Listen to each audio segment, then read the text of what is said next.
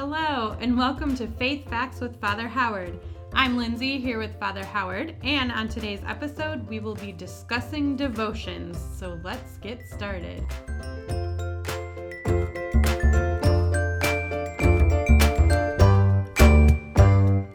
Hey, Lindsay, it's again good to be here with you. And devotions is something that oftentimes we presume we know all about, and that everybody has the same devotions. And again, nothing further from the truth, that devotions are all over the place. And historically, when you start to looking at devotions, I should first of all say, when we talk about devotions, it's you're talking about things like devotions to the Sacred Heart. You're talking about, Saint Blaise. You're talking about, Ember Days. You're talking about Corpus Christi. You're talking about lots of different things like this, that some are universal and others are more specifically, geared toward a particular population, a particular background. For example, when I was growing up, when we talked about Our Lady of Guadalupe, is that to me, when I was growing up, was nothing but a story. It was a fairy tale. That was a fairy tale. It was found in the books. It was neat to read about, and it was wonderful that way. But it was a fairy tale. It wasn't until much later that I grew in an appreciation of just how significant this devotion, you might say, to Our Lady of Guadalupe, and how it spurred people on, how it touched people's hearts, how it spoke to just all sorts of peoples, particularly in Central America, or say Mexico particularly, the indigenous peoples there in Mexico, how it grew over time and has become more and more significant even in the United States now over the past couple of decades. But that was lost on me growing up. Now, you want to talk about things that were significant, you would talk about Ember Days and Rogation Days. And I don't know what those are. Ember Days and Rogation Days were geared toward the farming community. It was about the spring and it was about the fall, planting and harvest. It was about giving thanks to God. It was about blessing your fields. It was about blessing your produce. It was about asking God for a successful harvest. It was asking God for a successful planting season. Those were realities where you had processions. I can remember, having a Eucharistic procession, around the church, for Ember Days and Rogation Days.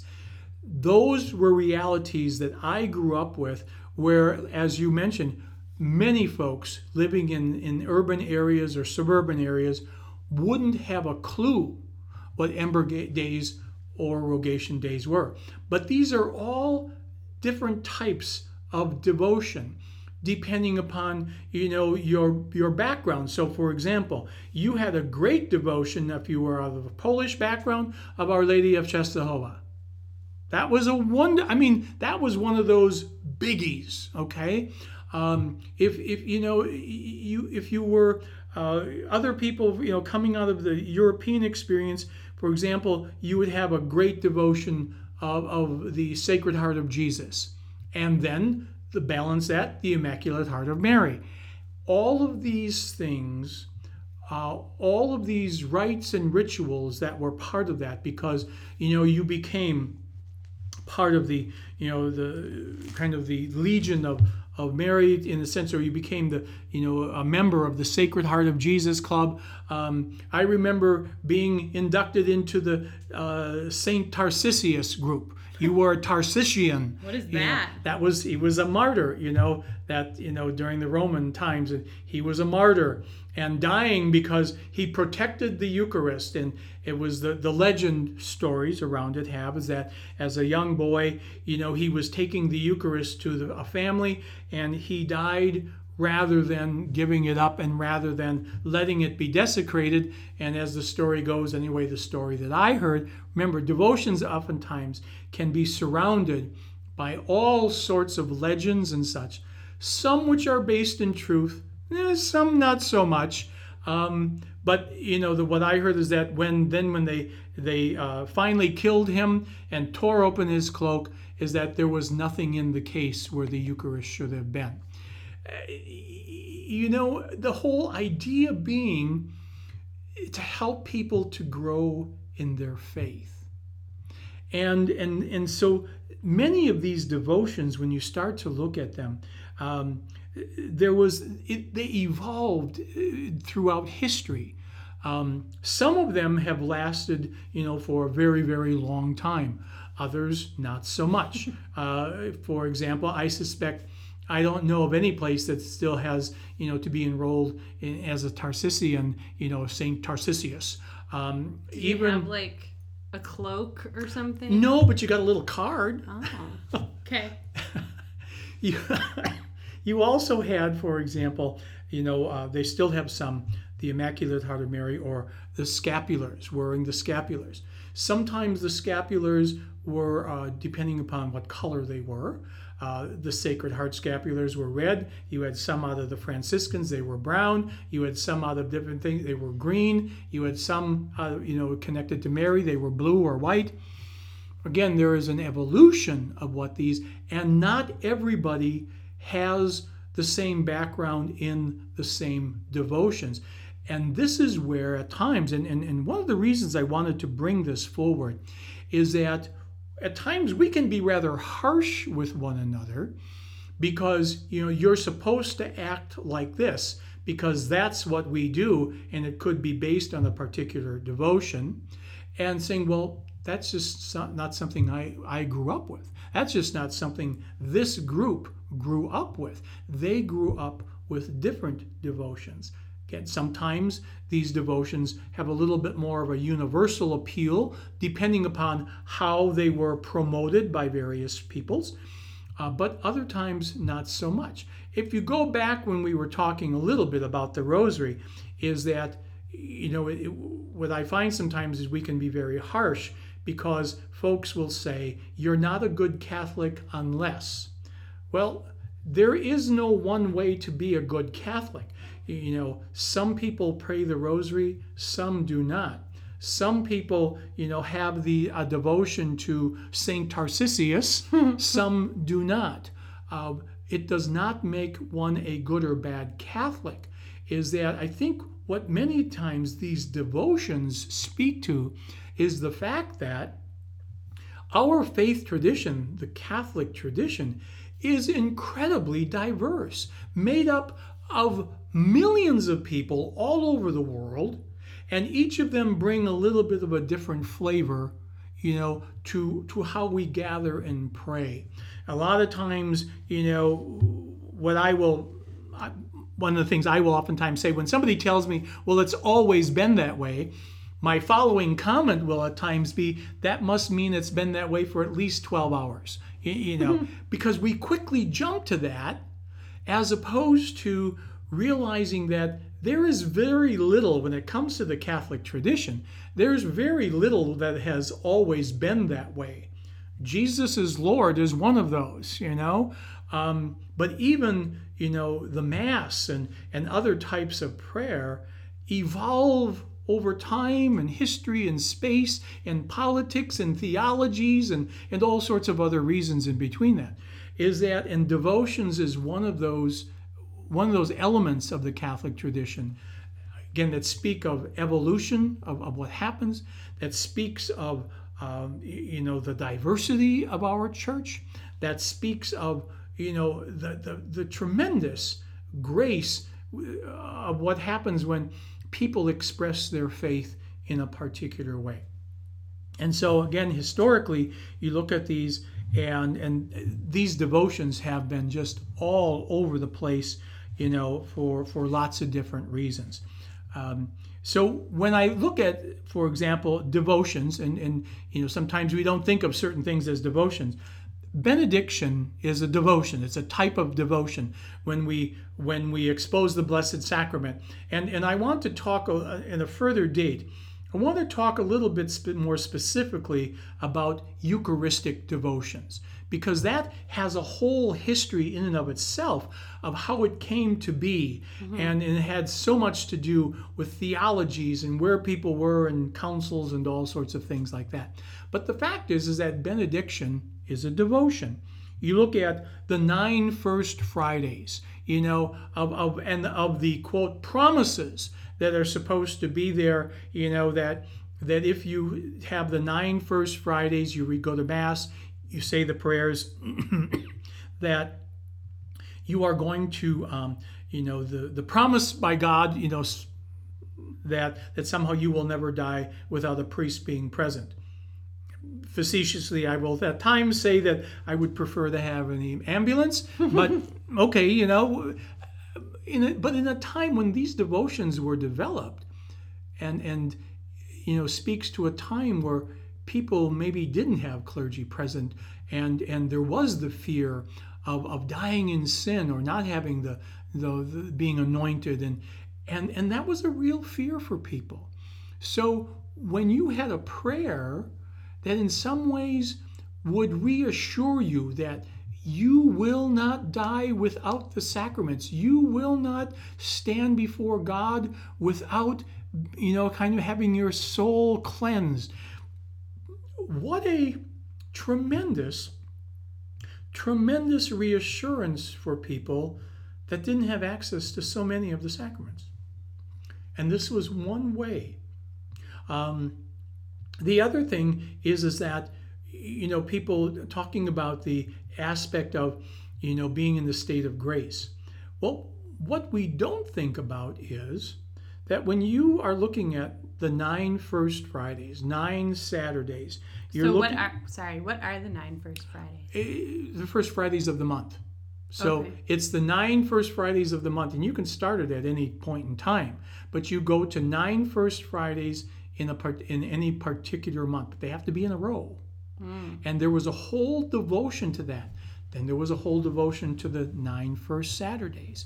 And I'm not sure why not Monday through Thursday, but nonetheless. Well, Friday, because of being at the day that the Lord died. Saturday, I'm sure it has a lot to do with the fact of Holy Saturday. Many of these geared toward key celebrations during the year, certainly of Lent and of different things.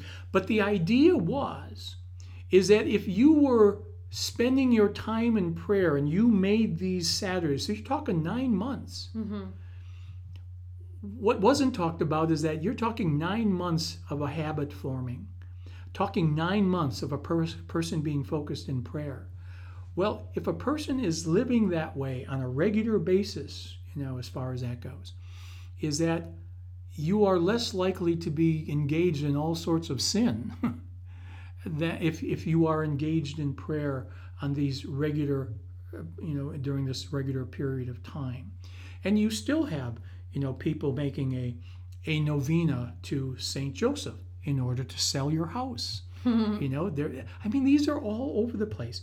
You're talking about Saint Blaise, devotion to Saint Blaise. To be protected, from all ailments of the throat and all their illness. And so there was a whole... That one I know. There's a whole devotion to that. You're looking at your Lenten devotions, of course, which all make sense. And so Stations of the Cross are a devotion. It's a particular type of prayer.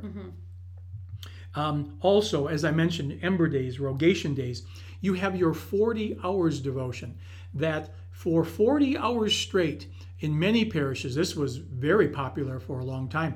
For 40 hours straight, the Blessed Sacrament was exposed, and you were during these 40 hours, you'd start with Mass usually, you would end with Mass, and during this time you would have scripture readings, you'd have music, you would have private prayer, you would have talks by various people. Usually you'd kind of bring in a big name to give a couple of talks.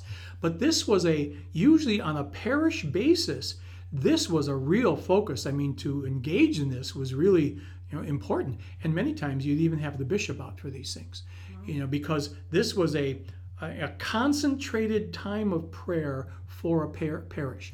Now, it might be for It might be for a particular, could be for a building project, it could be for a particular, the health of somebody that was key in the parish, or a child, let's say. I know that, for example, in the parishes in Waukesha, we had a 40-hour devotion about, as we began this whole process of the parishes working together in Waukesha. It is that you have a lot of different reasons behind these things. A concentrated, focused time of prayer. And, sometimes for a particular cause, other times simply so that people grow in prayer. I know 40 hours, for example, on 1999, the year moving into the year of 2000, that it would be a new century. Not for Y2K? Oh, no. No, okay. Oh, no. For a good century. Yeah. Got it. So it's, and what's interesting about these is that these are oftentimes geared in private prayer. Some of them, for example, like the Sacred Heart devotions, they have a bit more of a universal appeal, but that was very much promoted through Mary Alacoque, Margaret Mary Alacoque, who was eventually named a saint. Is that supposedly, as reported, there was a revelation by God, to her. You have devotions to Lourdes. You have devotions to Fatima. Mm-hmm. The thing is that with any number of these, again, these are rooted in usually private revelations. It does not mean, again, that they are not important. Some of them have proved to have greater effect than others. But I don't have to believe in any of them. I mean, I am not required to have a personal devotion to the Sacred Heart of Jesus. It may speak to a truth, but there are a lot of other things that may speak to the same truth. These are rooted oftentimes in a tradition, a culture, a nation, a particular time in the world. For example, any number of devotions grew up and became stressed during World War I, during World War II, big time with devotions. And that makes sense because you had all of these people that had fathers, sons, fighting across the seas, having no idea whether they would come back or not. And these devotions help to focus them in prayer, saying, please, Lord, protect my loved ones. Give me the strength to deal with what I have to deal with. Protect the nation. Protect the world. And so you had all sorts of devotions. Particularly, for example, you would have added to the rosary, let's say, you would have added devotional prayers that pray for the end of communism. Pray for the end of socialism. Pray for the end of the war. And you had this whole group of prayers that would be said after the rosary. These are all devotional prayers. You do not hear many of these prayers being done anymore. Again, it's a different time and place, but they evolve. The rosary still is around, certainly, but the devotions and such that added to it evolve over time and space. So devotions really can help us, to again focus. And even with, again, when I've talked about, the Second Council, is that in the Second Council, they didn't ignore the devotions and saying they're not important. They did bring them back into a better, I would say, healthier balance. That, these devotions, certainly were spoken of a way to, to help us engage in going to Mass, help us engage, experiences of God in any number of ways. And so as opposed to being perceived as magical, and sometimes they were perceived pretty much more magical than anything else, is that bringing it back and rooting it into a real sense of faith, a sense of belief and trust, in the Lord Jesus, and that no matter how things necessarily worked out, is that somehow Jesus was still actively engaged in it, and part of it, that because something did not necessarily work out the way we had hoped, or maybe our prayer was not answered in the way that we had hoped, didn't mean that our prayer was not answered. It simply was answered in a different way. And what these devotions can help us to do now, and even the way some of these prayers are done, is they can help us to recognize that, how we are to be open to the mysterious ways of God, rather than somehow thinking that if God does not answer it this way, then God has simply not listened. Again, nothing can be farther from the truth. These devotions and the types of devotions that we have can help us to reorient ourselves, to refocus ourselves, and to see that as another way that God continues to speak to us. Now, devotions, no matter what really devotions they are rooted into some basic principles, and you can have a sense of whether they're authentic or not. Really, what are we talking about? Depending on how these principles are somehow, rooted. For an example, these devotions always need to be somehow Trinitarian.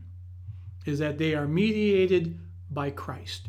Is that we do not, have a devotion, for example, to Mary without bringing Jesus into the picture. We do not adore Mary, as sometimes we are accused of, is that Mary, no matter which title she goes by, and there are hundreds of titles that Mary goes by, is that Mary always draws us back to the Lord. Always, it's always Trinitarian. If you have a devotion that's way out there and doesn't bring us back to the Lord, run as fast as you can, because it's not genuine. So it's always Trinitarian. It's not individualistic in the sense that it brings us back to who we are as church. Always brings us back to the community. Is that devotions are never about me and Jesus. Is that it's me and Jesus and the community. It's, again, going back to Trinitarian, but also the communal piece to it. Always has to have a communal piece. It is not individualistic that if I pray this then I will get this, and to heck with everybody else. It has to bring us back to a sense of the community. Or as official language, there's an ecclesial piece to it, which means the community. Always official. Yeah. Is that scriptural? There's always a sense of somehow it being rooted in the scriptures. When you look at, Sacred Heart of Jesus, Lourdes, Fatima, all of these different devotions, and even, Our Lady of Guadalupe, it brings us back to the sacred scriptures. Always brings us back there. Is that if it somehow is separated from the sacred scriptures and somehow doesn't have some foundational pieces in that, again, it is not genuine. And then finally, the last principle would be is that there's always, in many ways, a liturgical piece to it. It reflects the sacramental life of who we are, and it reflects the liturgical calendar that we spoke about just a short time ago. Is that oftentimes these devotions are rooted, Marian devotions are rooted in the liturgical calendar, where for example, we speak of May, in the month of May, where we speak of Mary. Is that so? There's a liturgical piece, even in the rituals that we use. That the rituals may include, for example, the Eucharist, may include a benediction of some sort, may include, blessings of some sort. Is that there's always a liturgical piece to it. So those really are the four principles that any authentic and genuine devotion, and if you look at the biggies, Our Lady of Guadalupe, you look at the Sacred Heart of Jesus, the Immaculate Heart of Mary, these kinds of, they always have, it's Trinitarian, it's ecclesial, it's scriptural, and it's liturgical. They all have these parts to it. Sometimes there are objects that are part of this that help to focus us. And it can be, you can have pictures, scapulars. Scapulars are, the two oftentimes square cloth, with a little prayer in, and they go over the head. They're on both sides. That goes over the head. Mm-hmm. You have medals, different types of medals. So there are different types. You could be relics. It could be different kinds of things that help us to focus. And you might say, and sign us as those who have this faith tradition. You will again see this in different cultures. Polish culture is one that oftentimes will have scapulars and such. You also have the Latino cultures. Oftentimes will have scapulars where they will, maybe a rosary, it may be a scapular, it may be a medal. But in many cultures, you will have these types of things that will speak to a devotion. As I mentioned before, Saint Tarcisius, we had a card that we were a card-carrying member of the Tarcisians, and it's why it was in there. Who knows how it got to climb in the center of the universe, I guess, but somehow it did, and it was one of those things that captured your imagination as a child. Because you were going to be willing to do exactly what he did and protect the Eucharist at all cost. Again, it's who knows where that all comes from, but it certainly captured our imaginations. Sure. And it was one of those things that we were proud to be part of that. We didn't understand it fully, but we knew that somehow with this, by being a member, somehow we were blessed in a special way. And we believe that. We embrace that. And it probably helped us to be, a decent human being, probably a little bit more than maybe otherwise, who knows. The idea, though, when you're talking about devotional objects or objects of devotion, is that these were not to be somehow, idol types of things. These were not magical talismans. These were things that helped us to focus back to Jesus, always back to Jesus. These were things that helped us to see the presence of God in our world. They were not magic. They were reminders. They helped to bring a focus.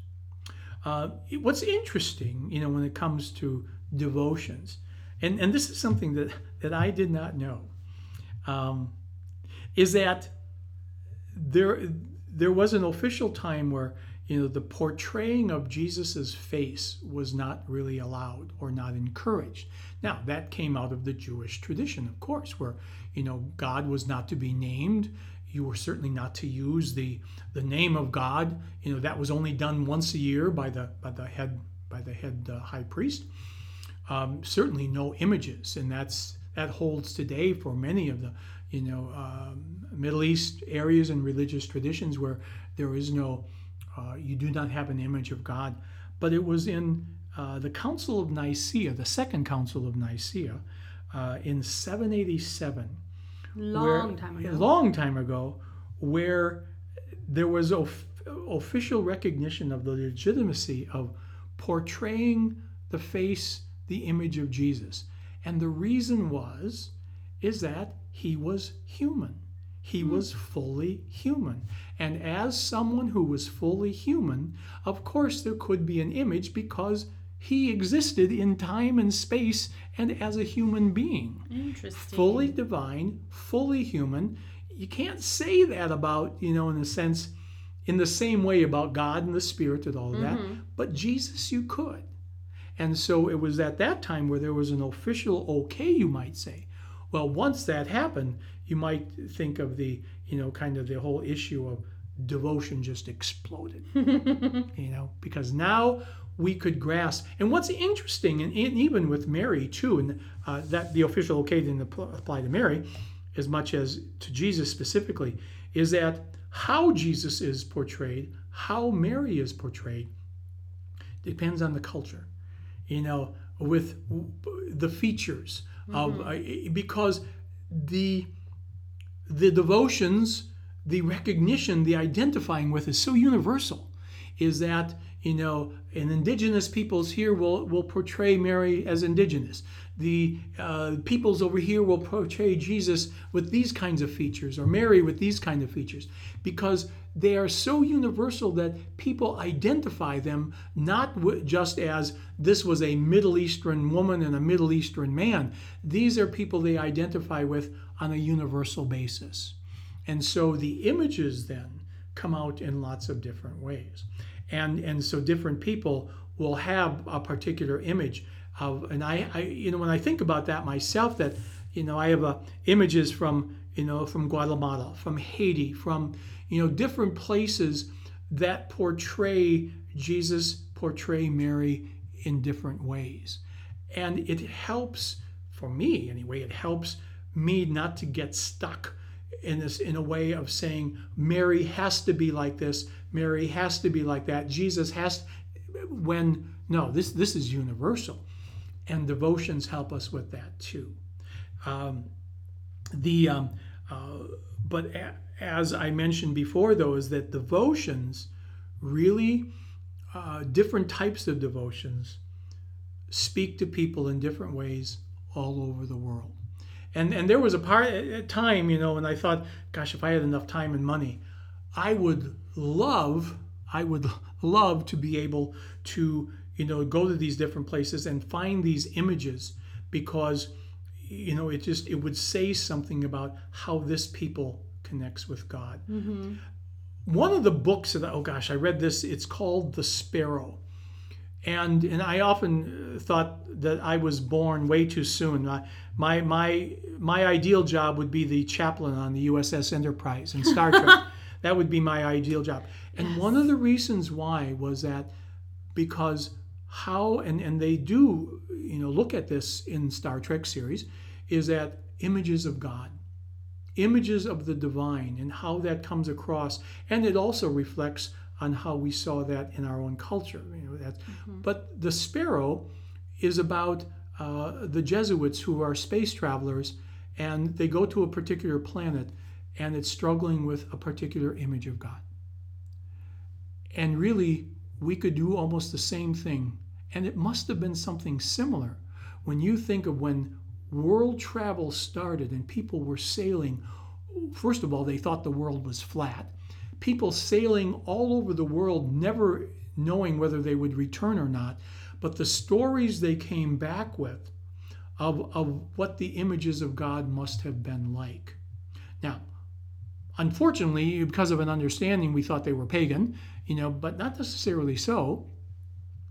But that these were images of a one God, a singular God, mm-hmm. Creator. And they called the God by different names and such. But, again, because of time and history and such. However, what it must have been like to discover what some of these folks, what they worshipped and how they worshipped, many of them, a singular God. They were not pagans. These were not gods of the dirt and gods of the tree. This was a one universal God. When I think of Native American cultures, a singular God, mm-hmm. and how they portrayed that God. In many ways, devotions reflect a lot of that. And so devotions continue to play, and did play in some ways had a much more powerful part in it years ago, but they still continue to play a part. And it's wonderful because it can open people up to the fact that there are just possibilities and ways of looking at God that we haven't even yet thought of. Devotions have a lot to offer us. And I look forward to kind of going into a few of those because some of those played a much larger role in our faith tradition than others did. But yet they are devotions and developed and coming out of a particular life and circumstance and people's faith tradition. Yeah, so because there's so many, if you don't like one that you know of, go search for another one. I mean, really, in a way that's very true. And in each of them, you'll find those similar elements. Mm-hmm. They'll simply say it a different way, but you'll find those similar elements. And, the principles before is that know what you're looking at. research it a little bit so you understand it. But there are all sorts of expressions out there that for people to explore and people to come to grips with. Very interesting. All right, we're going to leave it there at this time. Hope you enjoyed that, and we will see you next time.